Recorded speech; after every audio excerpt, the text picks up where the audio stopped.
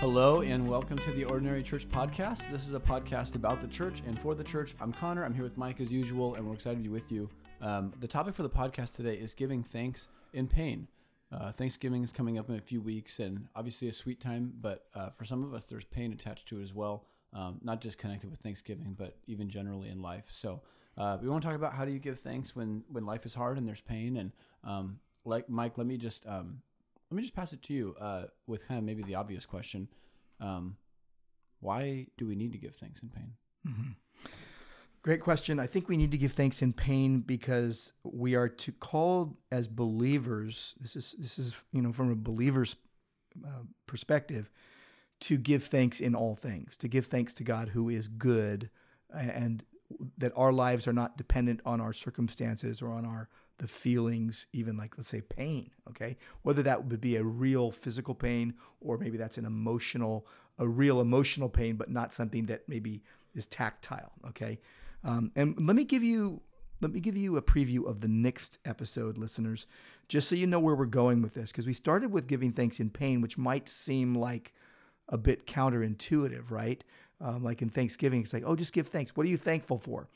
Most people don't stand up and the first words out of their mouth are not, I am thankful that God brought me through losing my job and I'm content in that, or that my spouse died, or that, a relationship was just did a crash land or something. But what we're going to next is how giving thanks breeds contentment. But I think that there's a secret there, and especially when Paul said in Philippians 4:11, I've learned the secret of being content, in every situation. Mm-hmm. And the idea is it's because of Christ, and Christ in us, the hope of glory, and that Christ provides everything we need in life. Therefore, all is well and all will be well in Christ, even when we are in pain. And I think the psalmists bear it out hugely. Mm-hmm. Yeah, so I've got a collection of psalms that I've been reviewing, just Psalm 100 and Psalm 103 and 104 and 105, 6, 7, just the giving of thanks, not always when it was just perfect. It's like life isn't perfect, and life is filled with a lot of pain. And so I think if you can give thanks in pain, then you'll probably be more apt to give thanks when things are going well. At all times, yeah. Well, what about, and if you want to take this in a direction too, just feel free to run with it. But I was just thinking, there is a difference, but what's the difference between giving thanks in pain and maybe something more like giving thanks for pain or thanking God for those painful circumstances? Is there a delineation there?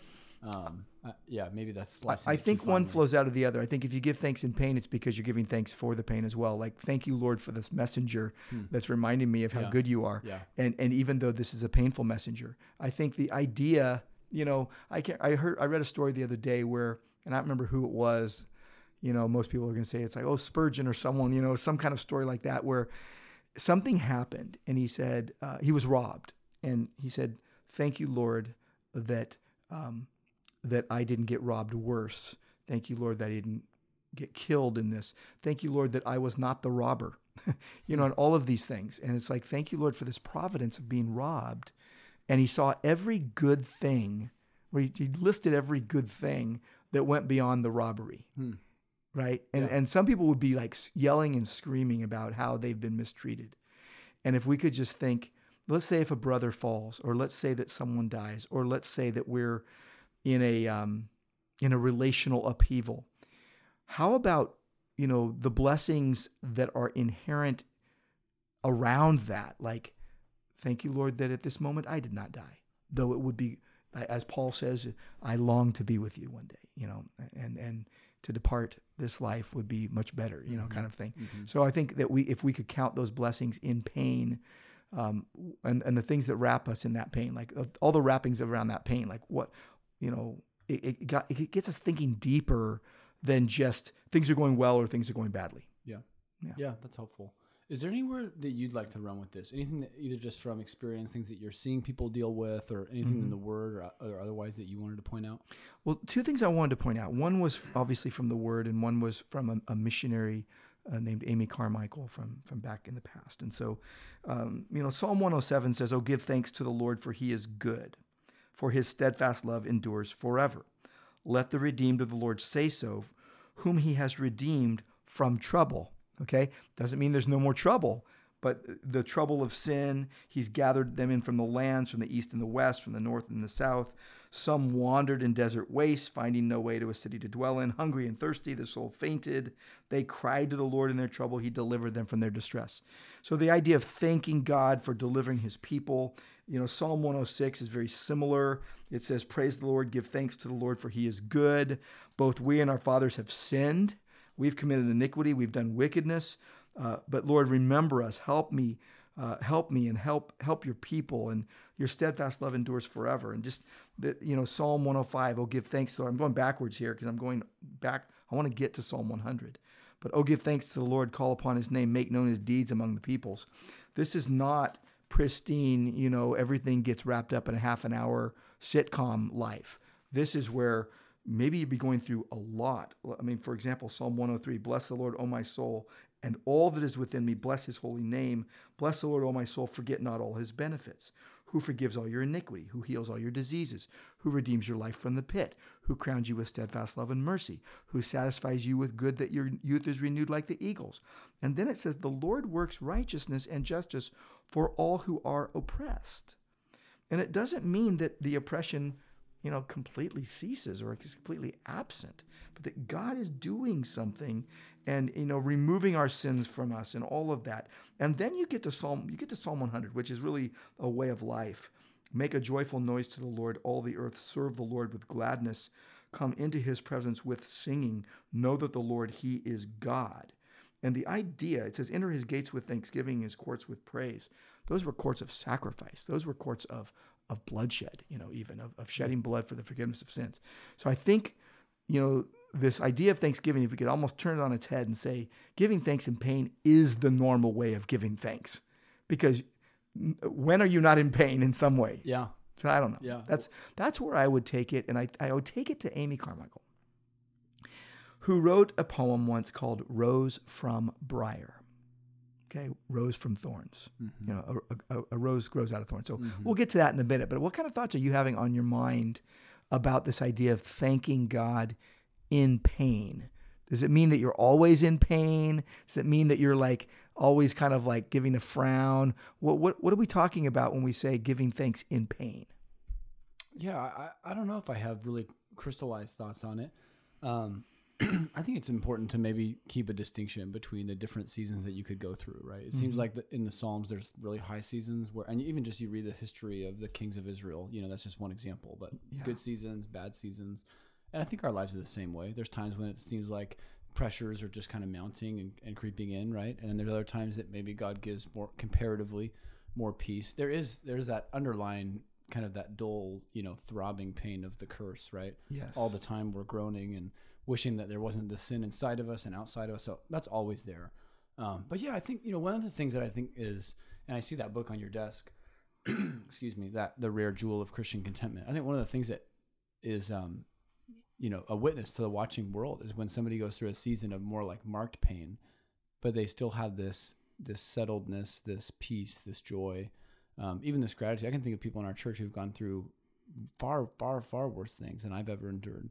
But their life is still marked by this joy, by this settledness, not this despairing, just kind of fatalistic, I throw up my hands and give up mentality that you might expect from somebody who's there who doesn't know Christ. So I think that you pointed to Psalms, and rightly so. A Christian's joy in a time like that can be one of the most amazing witnesses to unbelievers around them, as well as an encouragement to believers of look at how Christ is holding them up right now. And sometimes, people say, what's the phrase? You can help me. God won't give you more than you can handle. That one.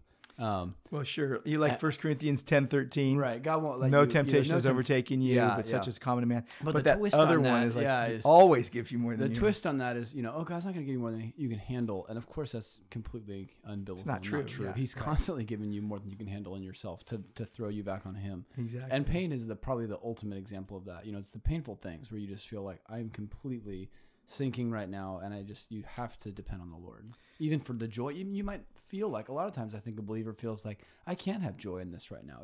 Pain is too bad. And so you go in prayer and you ask the Lord to put something in your heart that you could never find on your own. Yeah. So.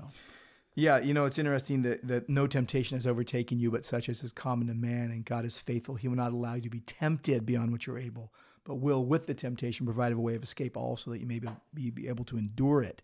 That unbiblical way of saying God won't give you more than you can handle is like this false hope that's like you're going to be fine and life will work out for you. Mm-hmm. Well, what if you're sinking? What if you're so scrambled? Or what if you're sincerely crushed? Like Paul was. What did he say in Philippians 4, verse 10? I rejoiced in the Lord greatly that now at length you've revived your concern for me. You were indeed concerned for me, but you had no opportunity.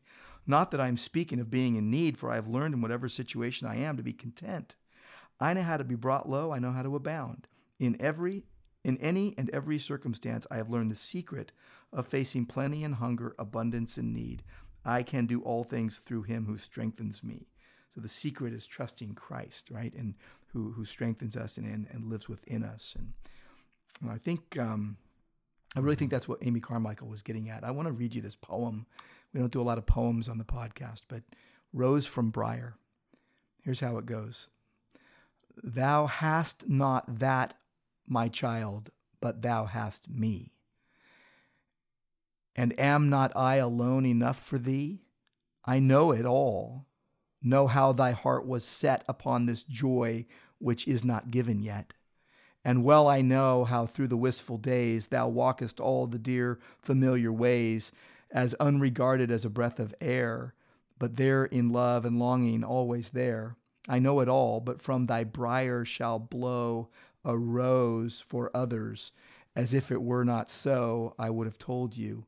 Come then, say to me, my Lord, my love, I am content with thee. Amy Carmichael penned that poem.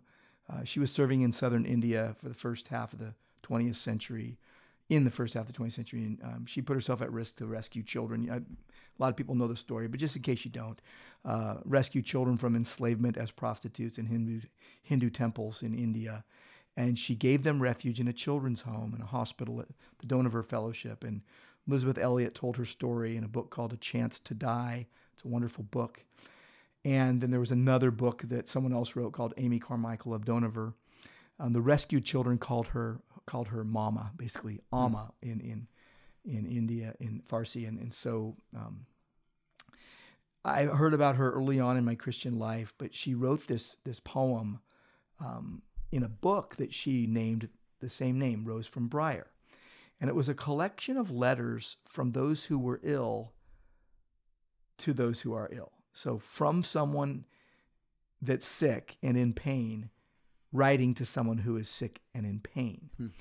And the idea was that she felt that many things that were given to people who were in pain were written by people that weren't in pain, and that they just kind of fell empty.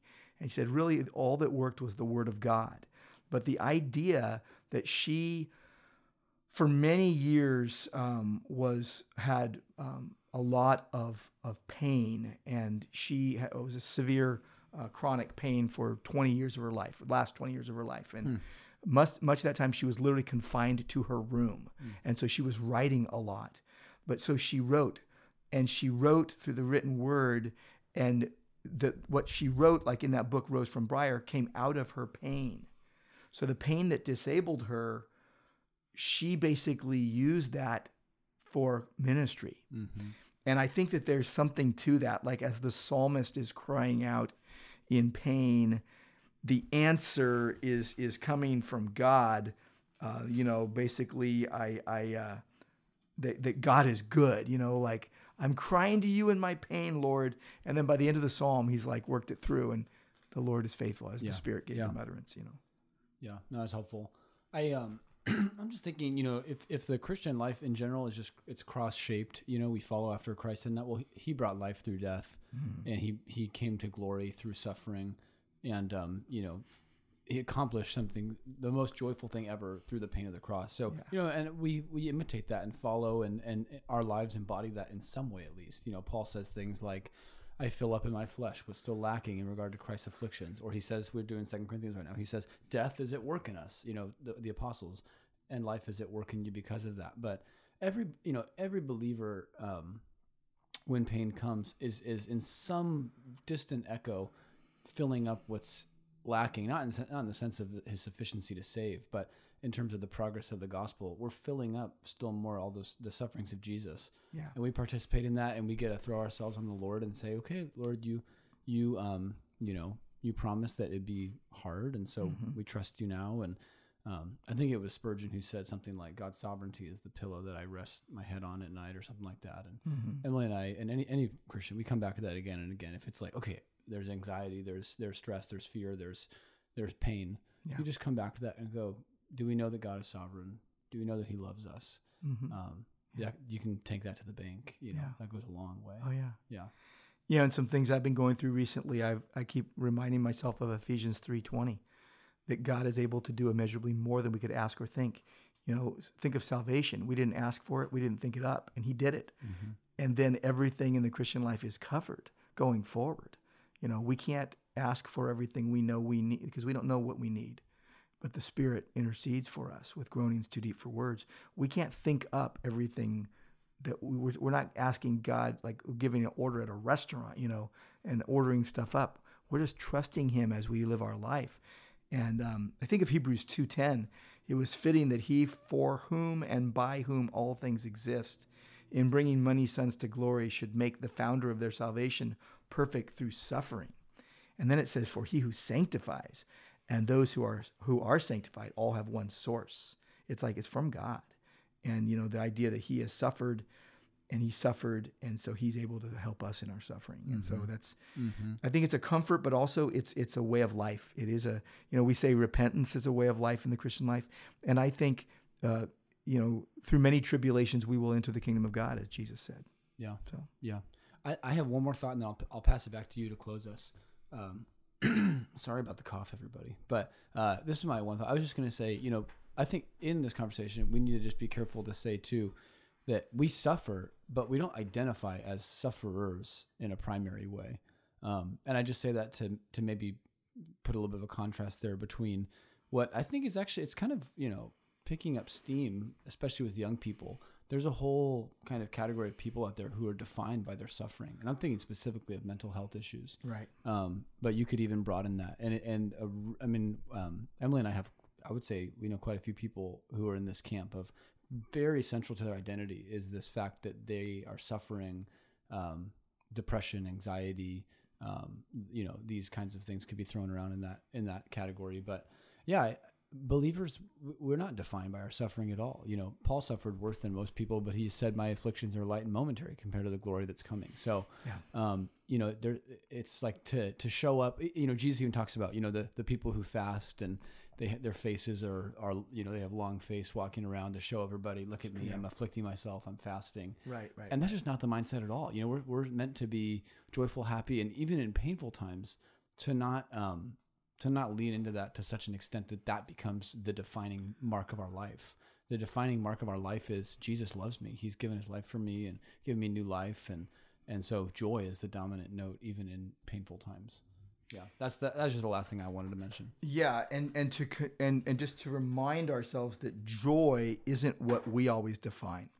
So we sometimes think joy means that we're like happy in a way, like we're at a party or something. Right. And the idea is that we rejoice, we remember the joy we have in Christ, even, again, go back to our topic, even in pain. So you think about 2 Corinthians 4:7, we have this treasure in jars of clay to show the surpassing power belongs to God and not to us. We are afflicted in every way, but not crushed, perplexed, but not driven to despair. So you have a perspective here. Persecuted, but not forsaken, struck down, but not destroyed, always carrying in the body the death of Jesus, so that the life of Jesus may be manifested in our bodies. And then this idea that the life of Jesus, Christ is our very life. I think maybe we can close with this, the words of Romans 8. These are the ending words of Romans 8, 31 to 39. What shall we say to these things? If God is for us, who can be against us? He who did not spare his own son, but gave him up for us all, how will he not also with him graciously give us all things? Who shall bring any charge against God's elect? It is God who justifies. who is to condemn? Christ Jesus is the one who died, so he was condemned. More than that, who was raised, so victory, who is at the right hand of God, he's reigning, who indeed is interceding for us. So he's praying for us right now. Who shall separate us from the love of Christ? Shall tribulation or distress or persecution or famine or nakedness or danger or sword? You can wrap all that up into, they call that pain. Mm-hmm. As it is written, for your sake we are being killed all the day long. We are regarded as sheep to be slaughtered. No, I love that. No. In all these things we are more than conquerors through him who loved us. For I am sure that neither death, nor life, nor angels, nor rulers, nor things present, nor things to come, nor powers, nor height, nor depth, nor anything else in all creation will be able to separate us from the love of God in Christ Jesus our Lord. And so the love of God holding us, keeping us, and renewing our minds by His Spirit through the Word of God puts us on a trajectory that makes us eternally minded, not focused on, here's all my pain. Mm-hmm. It's thanksgiving Mm-hmm. in the midst of it. Yep. So praising God. Yep. Yeah. Absolutely. Yeah. Yeah. Great place to close. Mike, anything else from you? Final thoughts before we wrap it up? I'm about to bring us in for a landing here. Well, I think we take it back to the cross. I think we take it back to the cross, just like 2 Corinthians 5:14 says, the love of Christ controls us. We have concluded this, that one has died for all, therefore all have died, and he died for all, that those who live might no longer live for themselves, but for him who for their sake died and was raised. So don't live, again, accentuating your pain, but praise God in the midst of your pain. Live for him who died in your place. Yep. Yeah. Yeah. Amen. Yeah. Last, I know I already said I had my last thought, but last one for me would just be, if Jesus is the head of the body, then it's his body that often ministers his grace. Yeah. And so in painful times, Yes. we need the body. We need other believers to share in that pain, to bear those burdens, to walk through it with us, Yeah. Yeah. Jeremiah Burroughs, in that book that I have sitting here, The Rare Jewel of Christian Contentment, says this: in contentment, there is much exercise of grace. There is much strength of grace. Yea, there is much beauty of grace in contentment. There is much exercise of grace, strength of grace, and beauty of grace. I put all of these together. I love that. That's awesome. Yeah. Love it. That was a great place to end. Listeners, thanks for joining us today. We're thankful for you and praying for you and thinking of you as we're moving towards Thanksgiving. Hope you have a great week living life with the Lord, walking with him, and seeing to honor him in your life. And until next time, God bless you. We'll talk to you next week on the podcast.